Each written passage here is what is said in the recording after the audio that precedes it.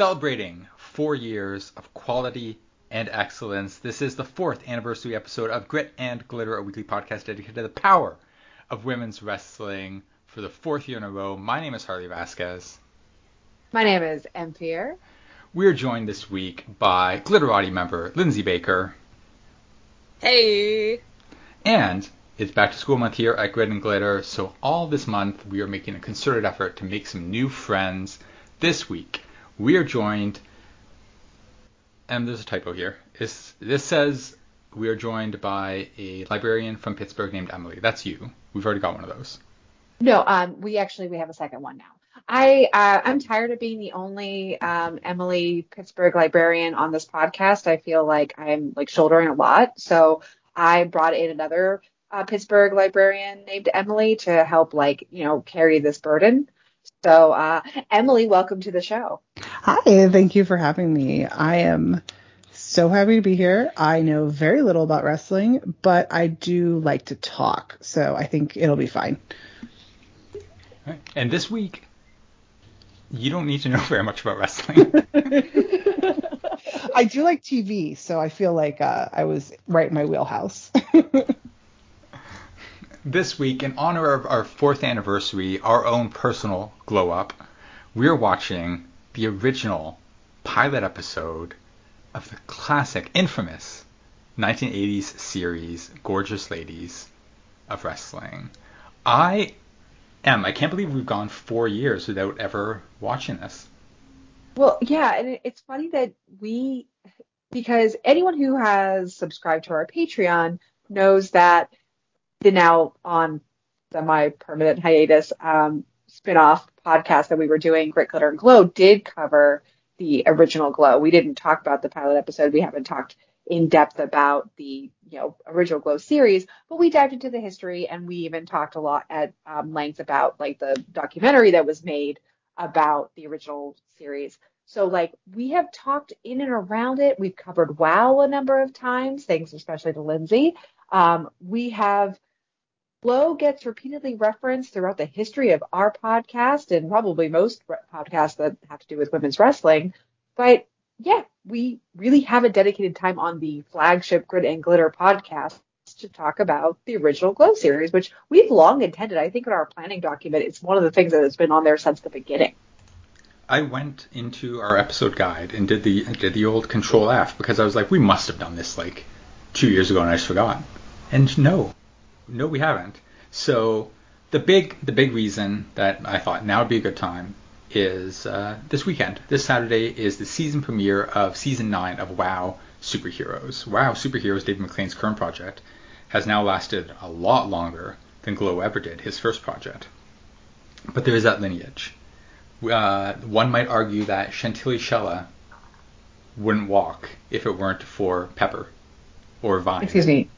Well, okay. Well, there's some interesting stuff about Pepper, but to clarify, friend of the show, Chantilly Shella.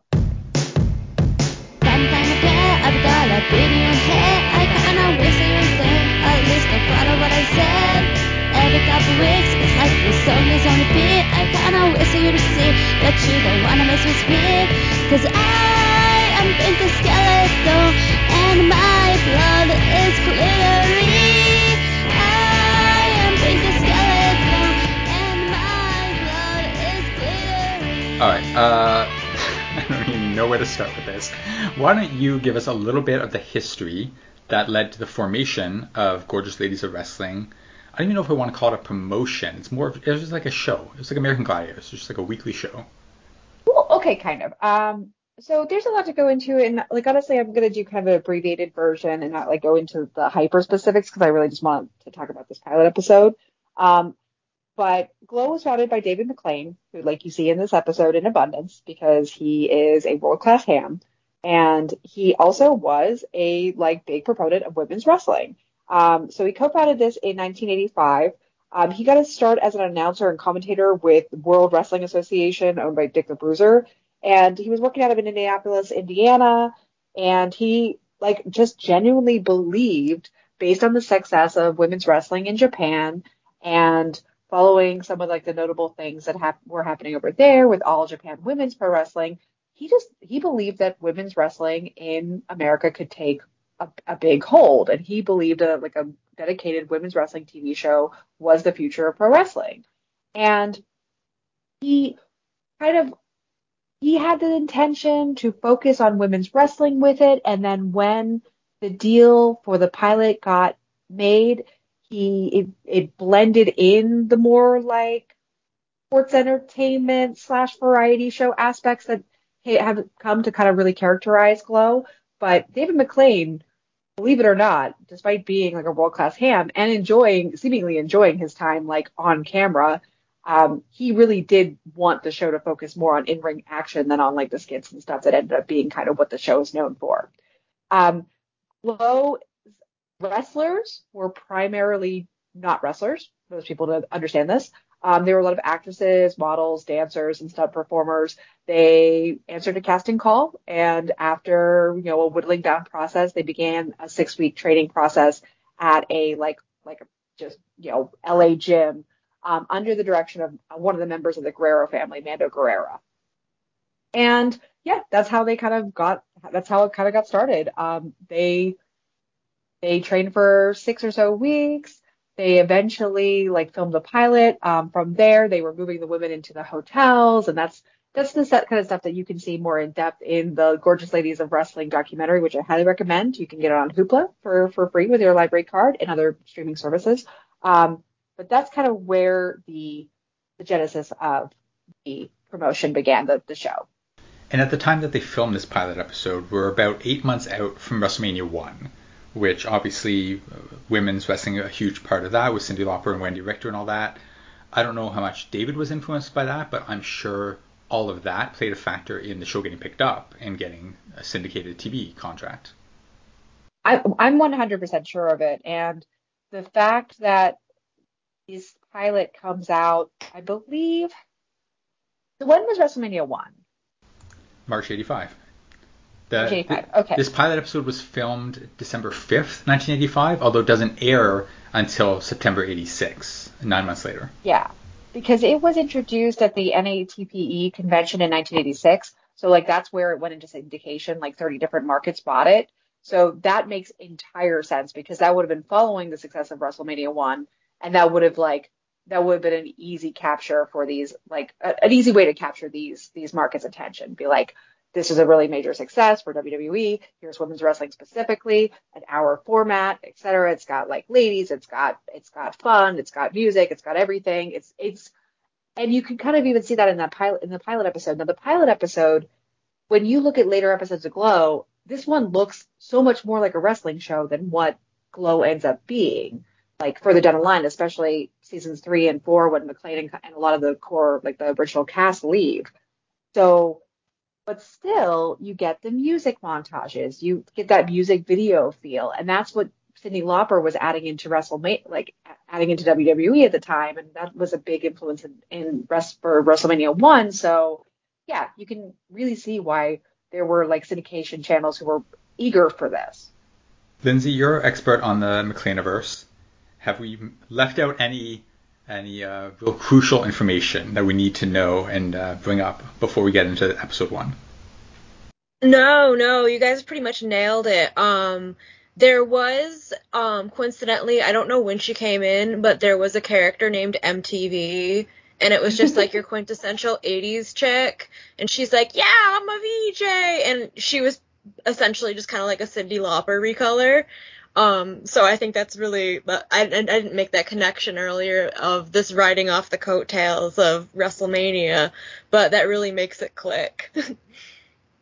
Okay, so they recorded December 5th, 1985 at the Riviera Hotel and Casino in beautiful Las Vegas. David McLane is producer, host, commentator, star, the only dude on the show other than some security guards. And wow, yeah, where do we start? Where do we start with the Gorgeous Ladies of Wrestling? We have the voiceover. Yes, we have Patti LaBelle performing her hit song New Attitude. This is played multiple times throughout the episode during various homage segments. Multiple times that I'm thinking they must have paid a fortune for this, because is there any other, well, aside from from our beat-loving Matilda song, like, we don't get really any other, like, pseudo-licensed music. So they must have paid a lot just for the rights to use this one song. And so they're like, yeah, this is just the song that's going to be in the show this hour. This is the only real song. Yeah, and it's never used again, but it's just, like, so beautiful. Like, it just captures the entire zeitgeist of it. Like, that synthesizer opening, and then Cornball McLean comes in like, hello, it's David McLean Productions! Like, oh, God, it's wonderful. So they use the song in this episode and then never again. Is that what you're saying? Never again. Never again. Because I figured it was just the theme song for the show, because it was just constant through the entire episode. I mean, the first like 10 minutes, I don't know if it was actually that long. It felt like 10 minutes. It is. Of the show was just like almost like a music video, and they're all just like turning around and like posing and showing, it's not even wrestling. It's just like introducing every single like girl. Like it's the beginning of the 90s X-Men cartoon. They're each showing their power to the song.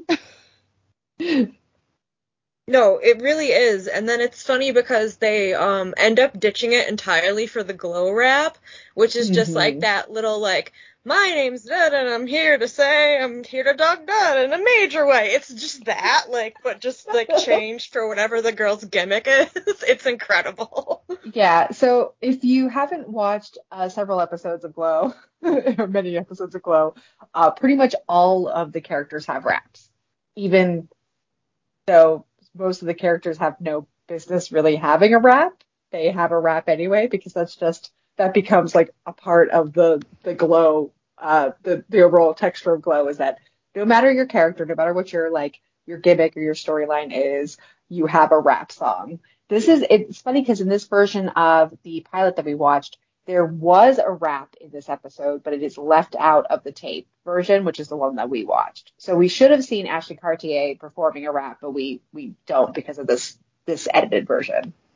Well, we saw the meat song. Yeah, that's a okay kind of a rap. There's some rapping. There's some raw meat rapping involved. I was digging it. I mean, McLean loves rapping women. That's like one of his things. He works that into WoW. Like, I don't know. He likes that, and he likes when women are given gifts from their grandmothers that mean a lot to them and have like a lot of symbolism that he loves to beat into the ground. He's a visionary. He really likes, he likes his broad gimmicks, right? Like he likes his like high concept gimmicks of just like, this is a farmer's daughter versus a Hollywood girl. Because even WoW is basically still that. Like, yeah, absolutely. There's some like modern stereotype stuff like thrown in, but like still, it's basically like glamour girl versus backwoods baby. I feel like that whole like superheroes thing they have tacked onto WoW is very funny to me because none of them like kind of do it. Like Keita Rush wears a cape, but that's it. She's not a superhero. She just teaches jujitsu in her spare time. So episode 1, our first 4 minutes is an homage set to New Attitude by Patti LaBelle with shots of various women. Some of them get some lines spoken. At no point is it indicated who's who during this opening montage. I like that. I like that we just get these random women. We don't know any of their names or who they are. We run down the lineup for tonight, which, as David points out, is 3 tag matches and then a championship match. Very bold choice to put 3 tag matches on your first episode because you put 4 women in the ring you've never seen before. It's hard to keep track who's who. But I guess if none of them can really wrestle, you're hoping 4 people will help cover for each other. True. Yeah. The very first line, really, the first characterization for any woman in the promotion is, who we'll find out later is Matilda, just looking at the camera and saying, I eat raw meat. She's like my hero. I love her so much. She's amazing. And if you haven't watched the Glow documentary, it's like, I cry every time. I'm going to be a broken record on this. You have to watch it. It's so good. It's not very long. I think it's like not even an hour and a half long. Um, but Matilda is like all over it. And you come to find out that like not only, this was made years and years ago, so I don't know what the situation is now, but like she obviously doesn't have the mobility that she had back then. She doesn't have like the physical capabilities that she had back then. But she was basically still wrestling at the time of the documentary. You see her like basically like wrestling senior citizens, and it's just fantastic. It's absolutely she is deservedly a hero. She died a couple years ago, I Yes. think, and I want to say like 2018 or something. She has a book that I really want to get and read because she seems fascinating. She died just in 2022. She died January 7th, 2022. I remember that because at one point we covered an All Japan women's event that utilized some Glow wrestlers. I believe it was an All Japan women's event that utilized Glow wrestlers, and in the weirdest way, there was a Matilda the Hun, but it wasn't the actual Matilda the Hun. It was a different wrestler who was a different Glow affiliated wrestler who was going under that name. Or maybe it was Matilda and she was being referred to by another Glow wrestler's moniker. I forget. That's vaguely familiar now. Yeah. Yes, I remember this, and I remember it being right around the same time we were talking about this as when Deanna Boer or Matilda Hun had passed. Sorry, deep cut. But yes, she has passed away.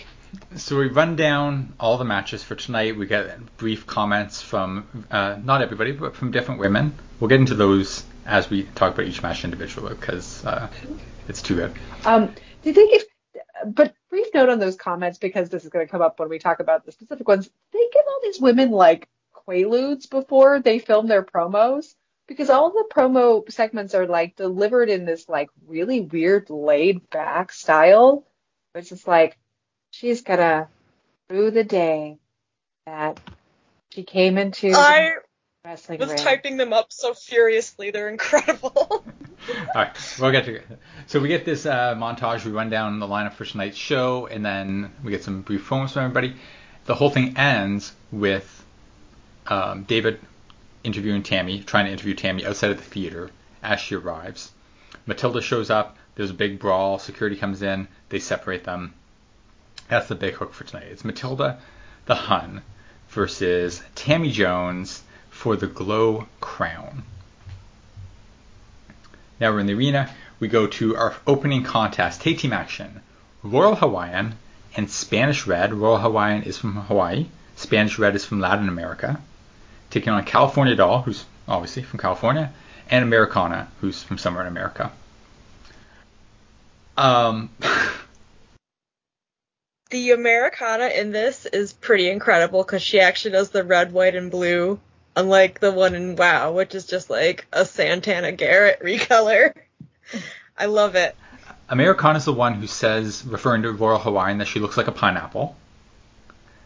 Who's the one who says, I love ice cream. Every all-American girl should eat a banana split a week, preferably in red, white, and blue. That's Americana, baby. They used that What clip is the like blue? 4 times. What's blue in your ice cream? Your ice cream split. She's got white blueberries. Yeah. Oh, right. That blueberry syrup stuff they do.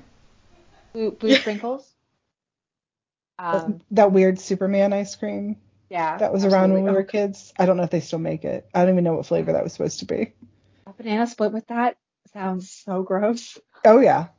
But it would be very American. The most American. Most American. Yeah, you ladies should be eating one of those once a week. I do. In my if you truly cared about America. On Sunday. Yes. My Sundays Every Sunday my after banana church. Sunday. You know. I sit under American flag and I eat my banana split and I think about America. So David tells us our opening contest is a grudge match. And I'm like, how? That's exactly what I wrote down. I was like, this is the first episode. How? It's the first match in the promotion's history. How is it a grudge match? Hyperbole is his language. God, I cannot get enough of David McLean's like just hyper fanboy energy. Yeah, no, it's in full effect here, and I love it. Like when he's talking about Spanish Red, and he's like, "She likes anything hot. She likes hot peppers," and then he just kind of leaves She's it like, at what? that. Yeah, he's like, she likes things that are hot peppers and hot sauce. And I'm like, what is that an entendre? What are you doing, David? There were a lot of entendres on this show. Oh my God. hmm Oh yeah, it was But very it was a little extra horny. Um, I He felt like toned we it were down entering. in his old Yeah. age. yeah, WoW is not quite as honestly. WoW kind of suffers for like kind of being not horny enough. Yeah, he gets off the chain once in a while, but they've really reined him in, and it is one of the things I like about WoW, but I gotta say, like once in a while, a drunk Uncle McLean moment is really what it needs. Brings out the wrestling. So again, we've got these four women. We've got the very basics, like we know where they're from. That's about it. And my understanding, as the bell rings to start the match, is that Royal Hawaiian and Spanish Red are the baby faces because they're both like, we're from America too, and we're like proud of that. You have them on the one side of the ring. On the other side of the ring, you have Americana, who says, "Speak English." I'm like, okay, so she's the heel, right? But it's 1986, so I don't know what the rules are. I'm actually weirdly progressively. I do think that Americana and California Doll were supposed to be the heels in this match. I thought by the end of the match, I was like, California Doll is the only babyface in the match. Yeah, the Spanish Red and them cheat, but maybe it's Oh, like that's out true. of, love of the game. And I'm on their side. Yeah, because they're Royal Hawaiian and Spanish Red are doing a bunch of double team moves to California Doll. Like they put her leg on the bottom rope and they're jumping up and down on it. And it's in my notes. David, yeah, they slam California Doll face first in the mat repeatedly. And California is like, most of the selling in this match is her. Like this match goes 14 minutes, and let's say at least 8 minutes is California Doll just getting beat, just getting double teamed, getting worked over and over. David does call out Spanish Red for cheating when she's pulling some hair, but Americana is clearly not a babyface. Yeah, no, Americana is not a babyface. It's interesting about California Doll because this is like California Doll is a regular character on Glow for the first two seasons, but this is not the woman who plays her.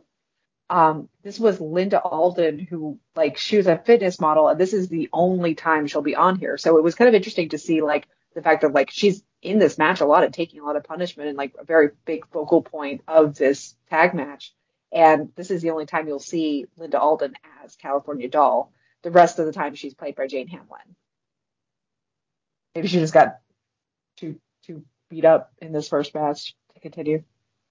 It felt like they were hitting each other really hard sometimes, and maybe it was just because a lot of them are really slender. I'm like, oh Mm. no, man. Yeah, this was our first glimpse of kind of like what the Glow style of wrestling looks like. There's a lot of arm drags, a lot of hair tosses, snapmares, like all variations of I'm just gonna like chuck you across the ring. Not even like clotheslines or drop kicks, which you would think are like the basic wrestling templates. Yeah, but wait, hold on though, because if you remember, like, let's go back to what we know about women's wrestling in WWE at this point, or Yeah, they're WWF, all wrestling like Moolah. they're all wrestling like Moolah, and so it's like it's hair pulling, and it's like kicks to the midsection, and it's not things like drop kicks and stuff. That's not going to come along for another like that's not going to come along for another like 2 years or so. So this style is actually they are going a little bit harder than what you're going to see with any given women's match on WWF on in the WWF. And we do get a big slow motion spear from Spanish Red to California Doll in the corner. It just The the match bits all of and a sudden just goes into slow motion. the bits and pieces of these matches where it's something like breaks into like slow motion or like where there's a promo like during the match you're watching. It's so weird and disorienting. I don't know why, because it shouldn't really be. Like, you get recaps and stuff in other forms of sports nowadays, but like, for whatever reason, watching it suddenly like dive into slow motion and music kick in, just really, I couldn't quite get back in the match once it would happen. It would end the match for me. To me, it felt like they reshot it, like maybe without an audience. Like, so just like certain spots they like reshot in the empty hotel, and we're like, here, we'll use this as a close up. We'll cut this in later. Yeah, it absolutely did not work for me whenever they did the slow motion stuff. It broke my suspension of disbelief. Like, what little tiny bit that I had is like, no, guys, you don't need to do that. Like, I don't know if maybe the moves just didn't look as cool as they were hoping, and they felt like they needed to do that to make it look better. Like, or they didn't trust that they would come across on camera, or they just thought it was a cool trick. I don't know. Like, but it was beyond goofy. It took it past like fun to just like, no, you don't do that. Like, that's not necessary.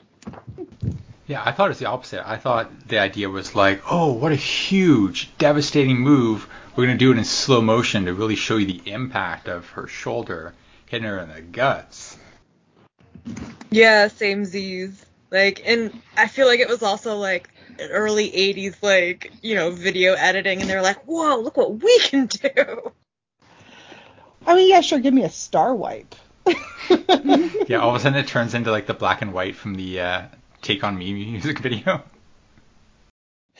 I'll take that, but the slow motion, just, I don't know, for whatever, and then they like zoom in and stuff, and it just didn't. It felt too much like they were making a movie and not enough like a televised sports event, which, as we all know, wrestling is just simply sports and nothing else. Definitely not entertainment. The little inset promos that pop up are really interesting because it's not the way that some other promotions do it, where we would cut to like a 30-second promo from this wrestler explaining like where they stand in the storyline and what's going on. We'd get like, in the course of this match, I feel like we got, Royal Hawaiian popped up like 3 times, said like one thing and then went away, and then popped up again later and said something else. Like late in the match, Royal Hawaiian, who it's unclear if her and Spanish Red are supposed to be faces or heels at this point, she pops up in a little promo window box, and she just starts shit talking California Doll and starts shit talking women from California and how they care so much about their hair and how they're all blonde, and then it just like boop, it's gone, and then the match continues. Yeah, all the talking heads rule. It's like they're all like being sedated. Like, nobody has any enthusiasm. It's incredible. Like, Lindsay, you said you wrote down some quotes. Can you do your best impression of one of these promos? Yes, let me unmute my mic. Okay. Let me see. Okay. I'm gonna sink my teeth into her. I'm gonna do it. They want me to send her flowers? Maybe when she dies, after I'm through with her, I'll send her flowers. Maybe. I love to eat. Anything I can get my mouth on. And then I think it was Hollywood. I didn't get the whole thing where it's like, oh, they think they're glamour girls. They think they're pretty and perfect. We think they suck. We think they're sluts. Like, that one made me like ugly laugh out loud. Like, each time I hear it, I like hoot and holler. It's incredible. She also says like the F word like twice. I'm like, yeah. Okay, we'll get to the Hollywood promo because that one blew my mind. Yeah, we'll put a pin in that. Okay, so for like 12 minutes into her opening contest, I'm thinking this is going way longer than I'm expecting. Literally, so I said this was filmed in December 85. It aired September 13th, 1986. We're about 5 months out from WrestleMania 2. WrestleMania 2 was Moolah versus Velvet McIntyre. The match went 57 seconds. That's it. So this match is going like 14 minutes long. I'm like, this is insane. It's going so long. Everything breaks down. Everybody's in the ring. The referee appears to have just given up. He's not even trying to get the legal people out of the ring. At this point, I'm thinking, like, we're probably not going to get a finish. Like, there's probably not going to be a pinfall. They're just going to, like, be fighting and then just, like, walk away and they'll go to commercials and that'll be it.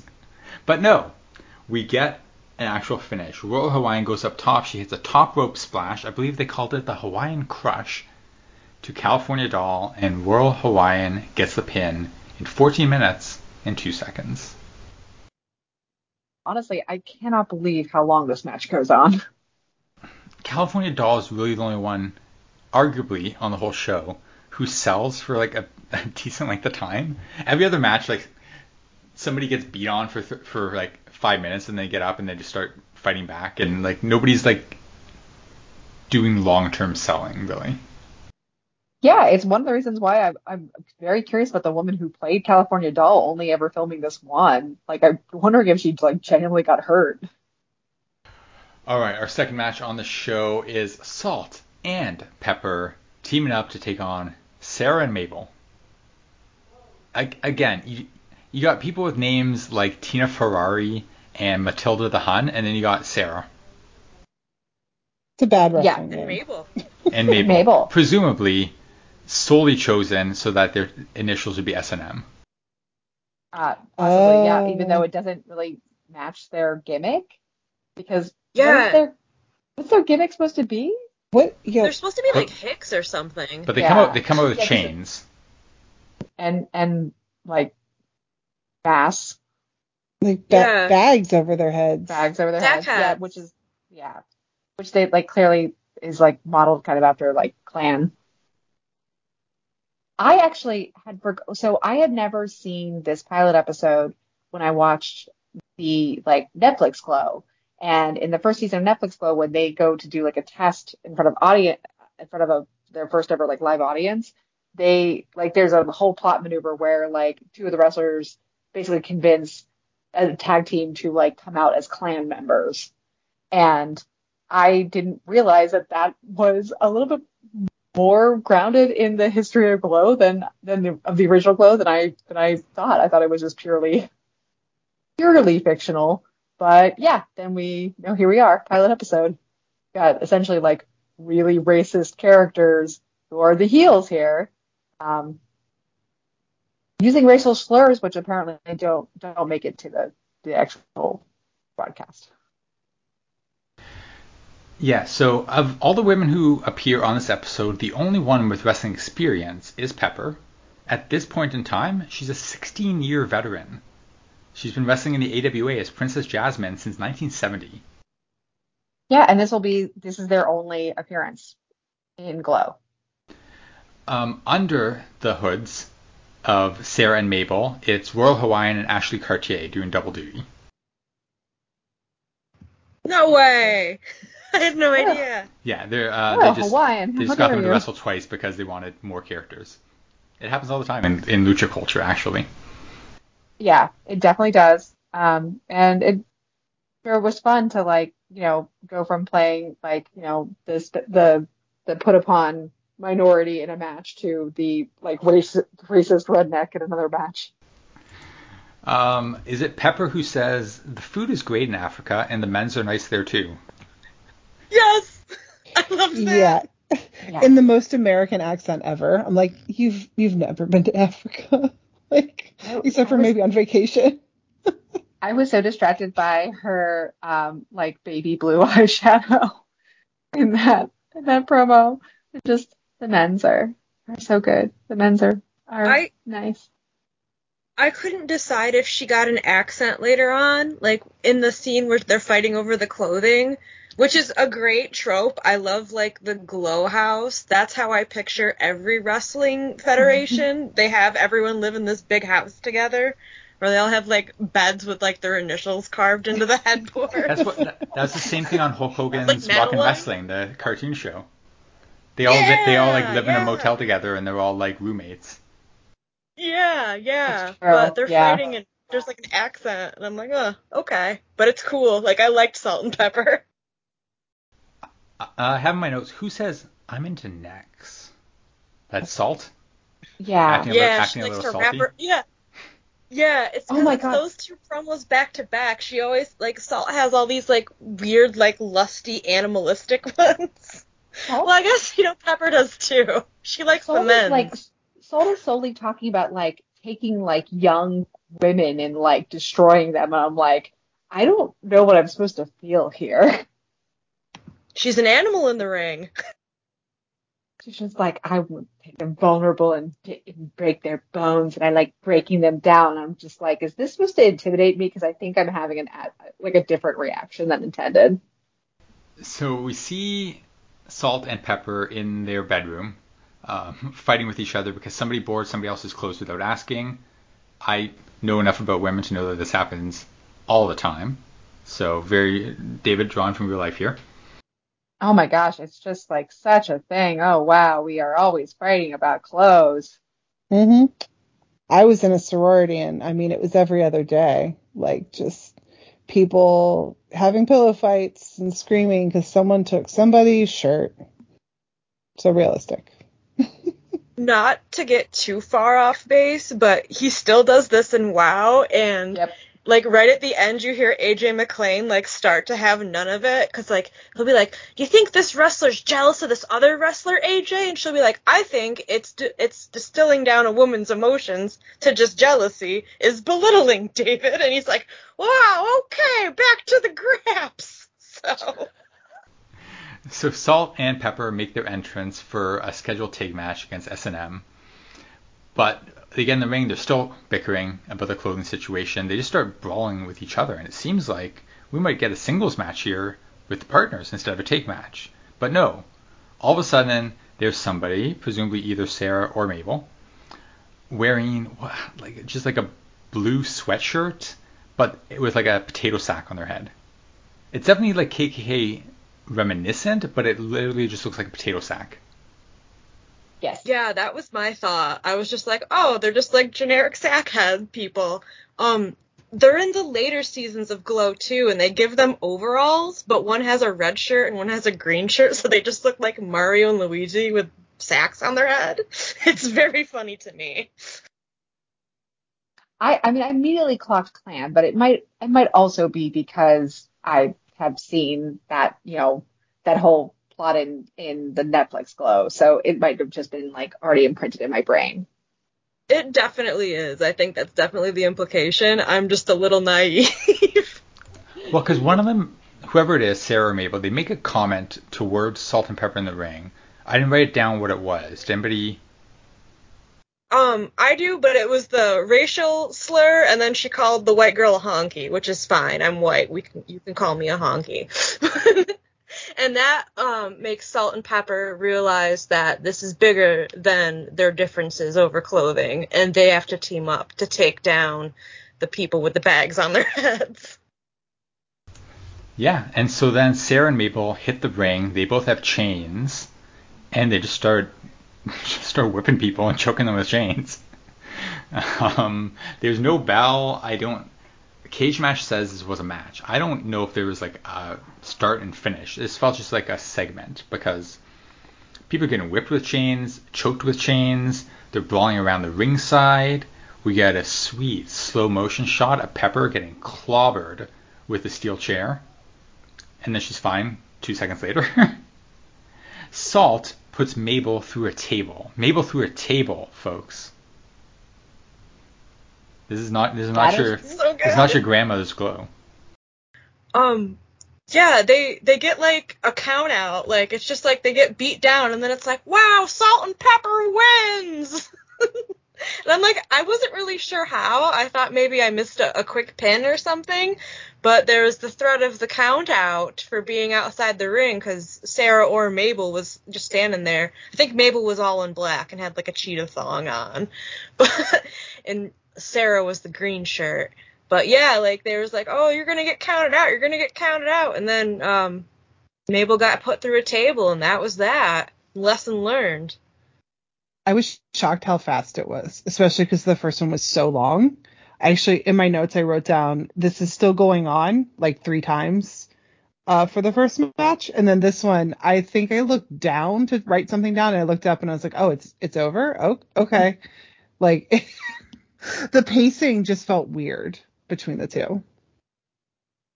Yeah, because this isn't, I mean, especially since this really isn't a match. Like this just, it feels like, it feels like, it shouldn't have actually been counted as a match at all. It should have just been like a brawl and then done. But like, it is counted as a legitimate match. And like, yeah, Salt and Pepper are the winners, but it's via count out, I guess. That's what Cage And they Match became says. Yeah. friends again. The more important story here is a friendship. It's a little sapphic, which I like. And You we know, established that we have a team called S&M. Ahead of our next match, it has a team called TNA. Yeah. Oh my god, I didn't even catch that one. That's so obvious. I didn't catch that one either. Wow, McLean. So, officially, Salt and Pepper back on the same page. Can they coexist? Yes, if it means beating up racists and putting them through tables. I mean, we can learn a lesson from that, I believe. Amen. Let's put our petty differences aside and beat up racists and put them through tables. And then go somewhere with some men's. Some men. There's that little like slurp she does. It's so good.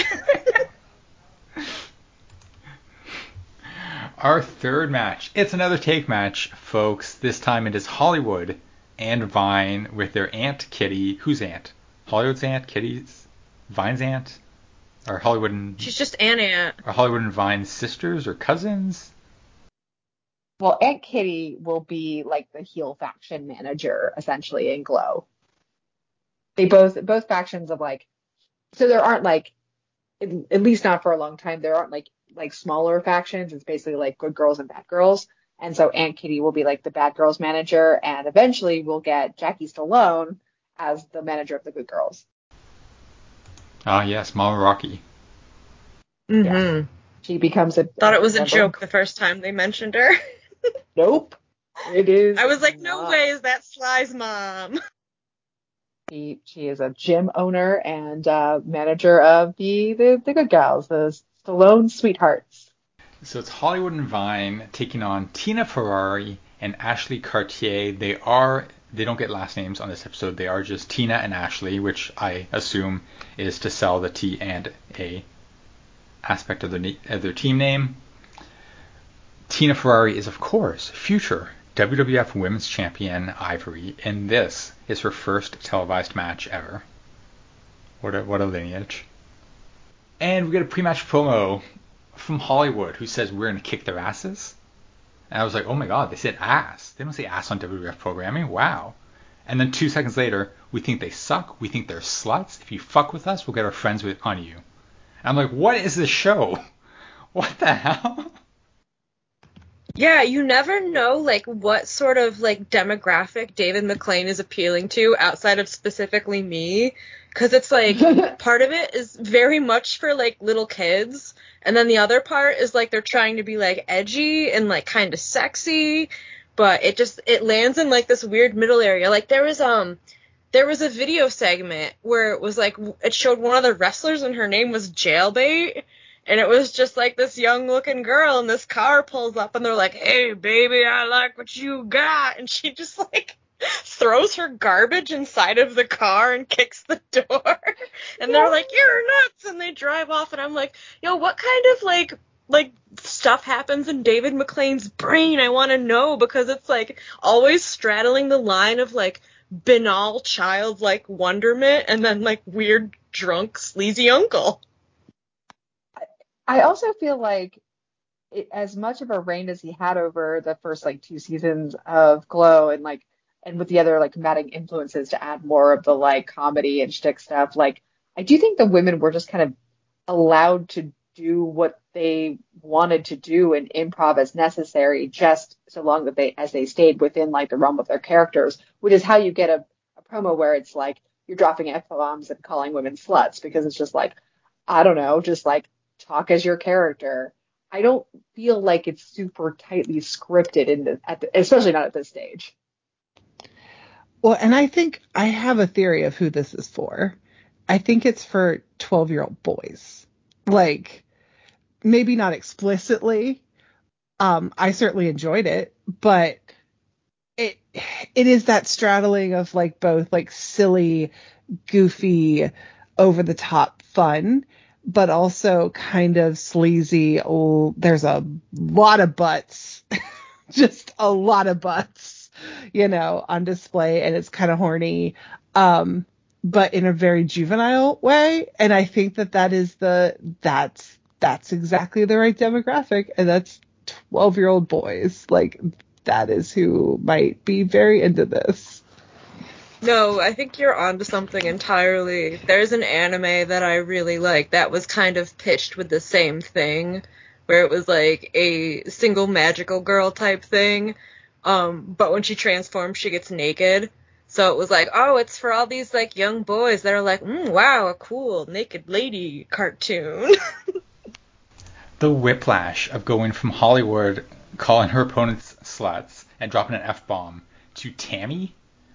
Oh my god. The fact that those characters exist not only in the same universe but in back-to-back segments is bizarre. Hollywood's promo was like the highlight of the show for me because it just blew my mind. It was clear that they just pointed a camera at her and said, say something about your opponents, and she's like, we think they're sluts. If you fuck with us, we'll get our friends on you. And they're like, okay, good. We'll send that to 30 syndicated cable TV stations in 1986. And when was the next time an F-bomb would be dropped on a wrestling show? Would have to be like 9 years later in ECW? Maybe? The girls did it first. Sorry, Tommy Dreamer. Sorry, Polly Dangerously. David McLean Enterprises got the gold before you did. Hollywood is a legend. That's all I'm saying.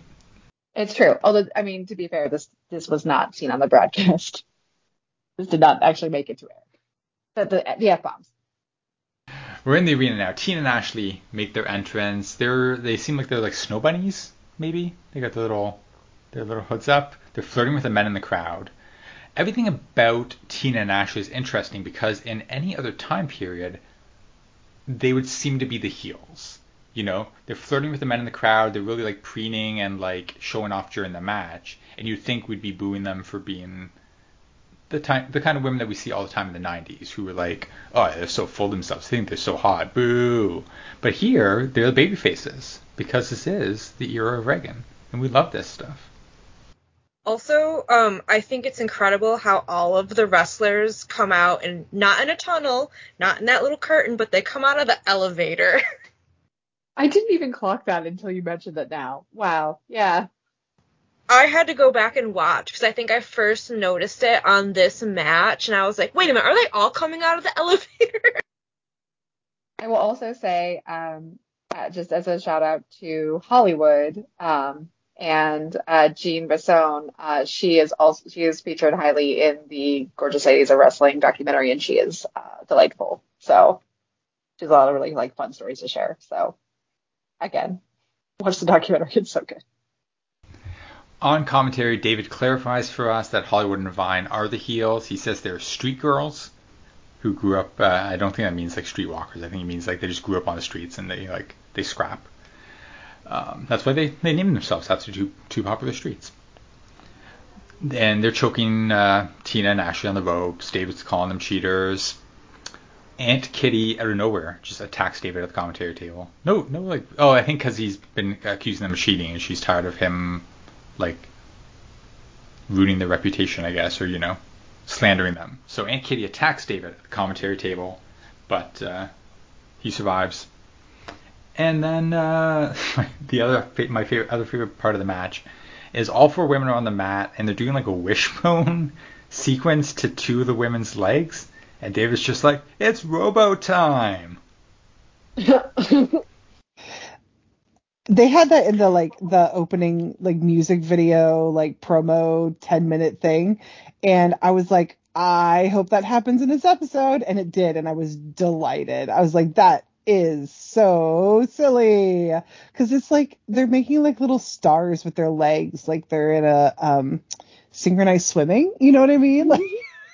Yeah, it looked like one of those trust exercise things where you have to lean and your friend across the ropes has to lean back for you to do this stretch. It was very, like, team-building exercise. So T and A show off their T and A to the crowd. Hollywood picks up Tina in an airplane spin. Ashley kind of just like bumps into her, and Tina falls on top of Hollywood for the pin in 10 minutes and 10 seconds. So yeah, we're 3 into the tag division is coming along nicely. I'm sure we'll have tag crowns in the near future because Royal Hawaiian and Spanish Red have picked up a win. Salt and Pepper have picked up a win. Now Tina and Ashley have picked up a win. And now it's time for the main event, for the Glow Crown. Yeah, actually, and a brief side note, in the original pilot episode that is not this taped version, there was another tag match. So there were originally 4 tag matches and then the singles main event. But the thing that we don't see, the match we don't see, is the cheerleaders, Susie Spirit and Debbie Debutante versus Heavy Metal, which is Chainsaw and Spike. And I don't know about the cheerleaders. I can't remember if that team, I know Susie Spirit is around, but I don't remember if they remain a tag team or not. But Heavy Metal, like Chainsaw and Spike, you see a lot in Glow. But this did not make it to the final tape. Debbie Debutante sucks. It should have just been Deb, you, Taunt. Taunt, yes. Like her middle Debbie name Debutante is Eustace or something with a weird spelling. Debbie Debutante is terrible for that exact reason. It completely misses the point of a portmanteau. All right, our main event for the Glow Crown. Matilda the Hun, a direct descendant of Attila the Hun, let the record show, taking on Tammy Jones, who's apparently like a toddler. She's like Shirley Temple. She was I literally have terrified. Shirley Temple written down in my notes as well, yes. Yeah. Emily, thank you for saying that. She is terrifying. I wanted Matilda, the raw meat lady, to literally eat her. I did not want to see Tammy ever again in my entire life. I wanted her to be swallowed up by the depths of hell, and I was like, no, that person should not exist on my television. She is so scary. She kind of reminds me of like when people dress up like ventriloquist dolls.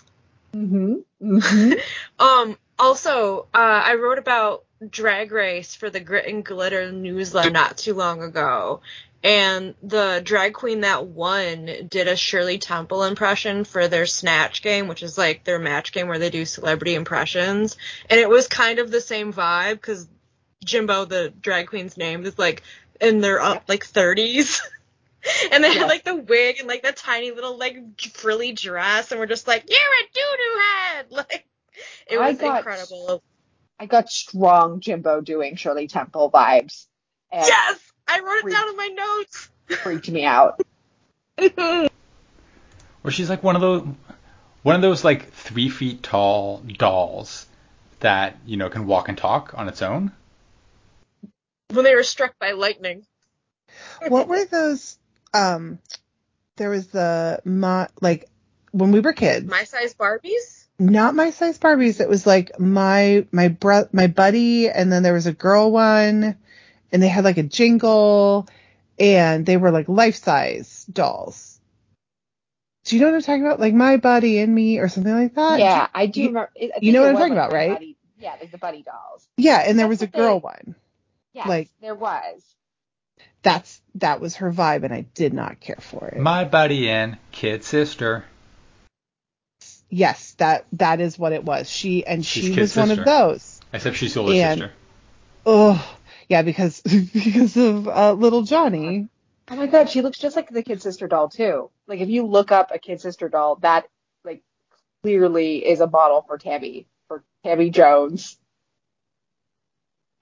I liked the Teapot song.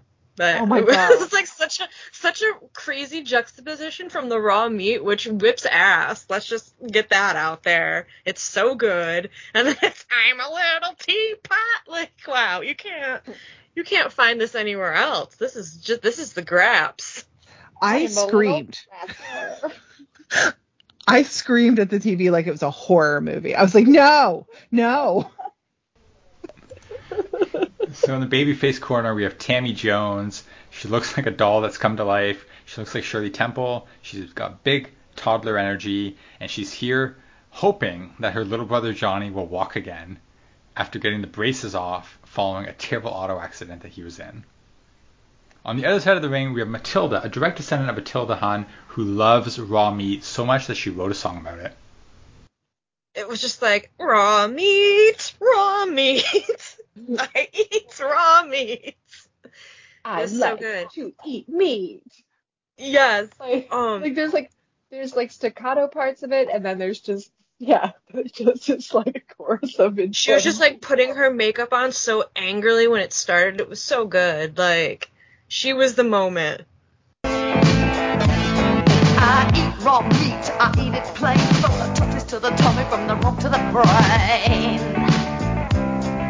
I eat raw meat, I eat it raw, you better give me a beat as I bust you in the jaw. Raw meat, raw meat, I need raw meat to feel complete. Yeah, I mean, I don't know if I was supposed to be rooting for Tammy here, but like Tammy's got this like whole like weird vibe going on, this like sad like backstory, and literally I'm just like, all I want is the meat lady. Like I'm rooting for meat lady. She's big, she's tough, she eats meat. I enjoy these things. I'm rooting for Matilda here. Well, the audience was too. They were chanting raw meat. They weren't saying Tammy, Tammy. No, they were going raw meat, raw meat, raw meat. Like they knew what was up. Yeah, They because knew they're weirdos, but not like the bad kind. they Only the bad kind of weirdo roots for Tammy Jones. they knew that lady was just a possessed doll. Yeah, so we go live to the arena. The crowd is happily chanting raw meat. Matilda towers over Tammy in this match. And it's all Matilda to start. She literally picks up Tammy, drops her over the ropes on the apron, kicks her to the floor, body slams her on the floor, hits a standing splash in the ring, but chooses not to pin Tammy because she would rather inflict more punishment. And it seems like it's just going to be a squash. It seems like Matilda's got this in the bag. Tammy has no chance. She hasn't got a single bit of offense in yet. But oh no. Oh my god. It's Johnny. He's on crutches, but he's here. And he gives his old sister, his older kid sister, he gives her the thumbs up. And now Tammy is hulking up. And she's going full Hulk Hogan. And then some parade music starts playing. Like some brass music just starts coming in to like signify that. This is. I got lost a couple of times this episode, but I came back. This is when they lost me for good. Because I'm like, even if I was a 12-year-old kid, I would have felt at age 12, this is below me. I feel like if I was 6, it would have been like, this is a bit below me. I'm a bit too mature to be watching this. I want you to identify with Matilda more than the adult baby lady. Yeah, I guess I don't know. I see your point, Harley, and I certainly didn't enjoy it in any kind of like sincere like believing in this moment of change for Tammy. But like, I don't know. It's just goofy. It's just goofy enough, and in this like in the realm of this, and as creepy as Tammy is, I'm just kind of along for the ride, so it didn't bother me any more than any of the other cheesy aspects to this. Yeah, this kind of like sealed it for me. I was like, it's one of those things where I pretend that like, one of the best things about Glow and WoW, and honestly anything from David McClane Enterprises, is kind of like it makes you really look at the worst, like cheesiest parts of wrestling as like these really like broad tropes, and it's like, oh man, this is all it really is. Like, you can distill anything down to Matilda the Hun versus Tammy Jones or whatever her name was. Can I tell you guys what I really wanted to happen at the moment that little Timmy, little whatever his name was, little Johnny, I wrote it down. Yeah, little Johnny came out. Jimmy. So little Johnny comes out and he's on his crutches. And what I wanted more than anything was Matilda to come out and just take that kid's crutches. Oh my god. So bad. Just for her to like jump out of the ring, take his crutches, and like he like falls over because I'm a bad person, you see. And No, that's what you're supposed to think. this is what I wanted. And then maybe the terrifying doll lady gets back her courage. But just getting a thumbs up, that's not enough. She, like, the kid has to suffer some more. And it would have been very funny to watch that kid just fall over. Because he was, he was fine. Like, it was just a kid. Yeah, I think that would have, as funny and macabre as it could have come off, I do think it would have been a better storytelling device to have Tammy like Hulk up out of anger at Matilda harming her brother than just the boy being like, "You can do it, Tammy," and her like getting the energy from that. I would have almost rooted for Tammy at that point because it would have been like, okay, well she has a legit reason to like get like super angry and potentially win this match. As it was just like seeing her brother on crutches just to me didn't work in a true motivation sense. I felt satisfied that she bit Matilda on the nose, and it's kind of like you have to give in to that cannibalism that you were threatened by to win. She did, but with the camera angle the way it was at first, I was like, is she like, did she just plant one on her? Is she like Frenching herself free? I thought they were kissing. Yeah, I thought they were kissing for sure. Matilda's choking her, and Tammy just starts making out with her to convince her to drop her. Love conquers all. And that's a power move right there. Oh yeah, I mean that's true. We've seen that in wrestling. Here, have some tongue. But I took it immediately as biting because to me it's like a little girl move. It's just like, I'm gonna bite you. I mean, I have a 3.5-year-old who likes to bite baby fun, tooth. so. So she frees herself with the biting. Tammy hits a crossbody from the second rope. Matilda clearly kicks out, but the referee counts it anyway, and Tammy is the Glow champion in 8 minutes and 2 seconds. Little Tammy did it. They come out, they put the crown on her head, they give her a dozen roses, and then the locker room empties and everybody brawls. The end. There's no like talking heads over too. And of course, like as will often happen in the first couple of seasons of Glow, you get the wrestlers manhandling David McLane because this dude just secretly really wants to just get beaten up by women like over and over again. Absolutely. I mean, secretly, it's completely. Whomst among us doesn't. We're not going to judge here. This is not a place of judgment. I'm just calling it the way I see it. You are among friends, David McLane. So that was it. That pilot episode, 30 different TV stations in 1986 saw that hour of compelling television and said, yes, I'll put that on my network. I will pay you for the rights to air Tammy versus Matilda the Hun and knock off Klanswomen. And how long does Glow run for? Like 3 seasons? 4 seasons. Give or take. I mean, yeah, 4 legit seasons. There ends up being like a pseudo pay-per-view, and there are different incarnations of like Glow-esque product from David McLane because after season 2, him and a lot of the core roster split and they form a different thing. It's a whole extended Glow-verse that we don't have time to delve into. There's Wow. There's Now. There's so many. So, yeah, but but Glow itself lasts for about 4 seasons, and then there's like a reincarnation too. There's a revival in 2001, and that doesn't really last. Well, yeah, and of all the women that we saw in this episode, Tina Ferrari is really the only one who goes on to continue wrestling outside of Glow for any considerable length of time. 1 or 2 of the other women, wrestle like 5 or 6 matches for one other promotion afterwards. But for the most part, they were just here. They were here as the stars of Glow, and that's it. Yeah, a couple of the women would do time in Japan, would like wrestle over there. But yeah, I think virtually the only one that people had known in wrestling beyond like their Glow characters was Ivory. So yeah, there's almost like a weird like thing with people that go into David McLane products. Like, they don't like stay in wrestling very much. Interesting. I mean, I guess it's kind of interesting to see now, like with WoW, like they do use wrestlers. They use mainly wrestlers.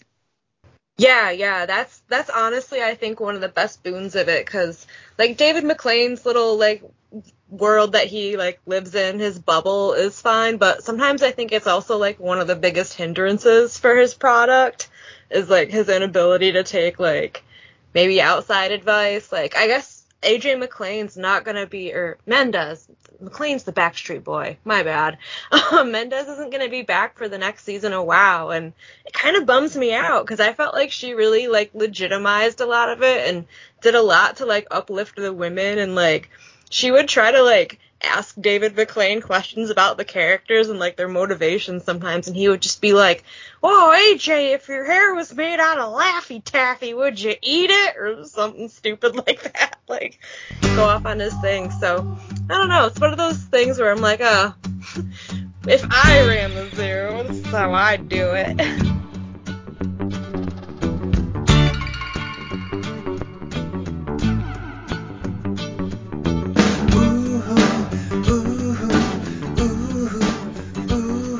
All right, that is our show. Thank you for journeying with us back to 1986 and the glory days of women's wrestling. It's clearly been all downhill since this. Thank you for listening and supporting this little podcast for 4 whole years. We're not giving up. We're making new friends every week. We're going to keep going. You can find us on Twitter or Instagram at GritGlitterPod. You can support us on Patreon at patreon.com/GritGlitterPod. $1 a month gets you a weekly newsletter written by your friends in the Glitterati. $5 gets you bonus podcasts. We have Women's Wrestling Entertainment, where Em and I trace the history of women's wrestling in WWE.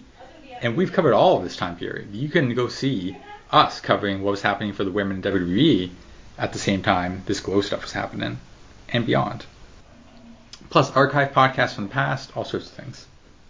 Yeah, I mean, if you're interested in at least a couple episodes of Grit, Glitter, and Glow, it's where me and our former Glitterati member and still friend of the show, Val Quartz, cover Netflix's Glow while also working in a lot of the history of the original Glow series and also what was happening in women's wrestling during the time of the first season of Netflix's Glow. And there's a lot of interesting, like, overlaps and, like, curious things that were happening at that time. So yeah, definitely check it out. I think there's at least 3 episodes posted where we cover the first, like, 5 or 6 episodes of the first season.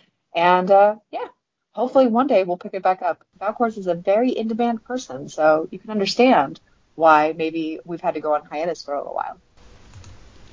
Lindsay, where can people find you online these days? Yeah, I actually am on Blue Sky. I have like 5 invite codes if anyone wants to go on there. I log on like once a week. I'm on Threads and Instagram at Lindsay Raygun, Raegun, and Lindsay is Lindsay. And new friend Emily, where can people find you online? I don't make anything anymore, but you can find me on X, formerly known as Twitter, and I hate saying that. My username is girl_librarian. I don't tweet very much anymore, but you can follow me there. And I have a Blue Sky invite that I have not used, so I will eventually move over there. And one day maybe I'll make stuff again, and you can see the stuff that I do on those apps. But for now, just, I guess, support your local library, and that's good enough. This Saturday in syndication, if you want to see what David McLane is up to these days, it is the season premiere, season 9 of WoW Superheroes. Some of our good friends are over there wrestling their hearts out. Go track that show down if it airs in your market.